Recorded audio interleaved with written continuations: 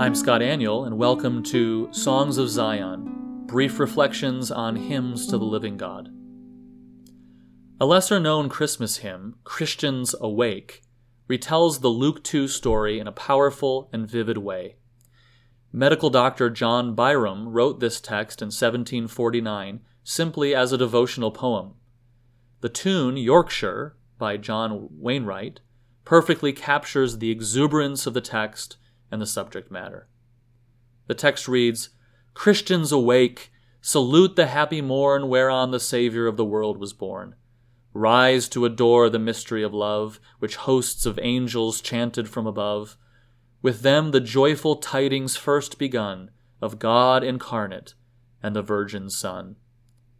Then to the watchful shepherds it was told, who heard the angelic herald's voice, Behold, I bring good tidings of a Saviour's birth to you, and all the nations of the earth. This day hath God fulfilled his promised word. This day is born a Savior, Christ the Lord.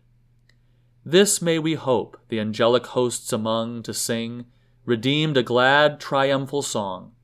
He that was born upon this joyful day around us all his glory shall display. Saved by his love, incessantly we sing eternal praise to heaven's almighty King."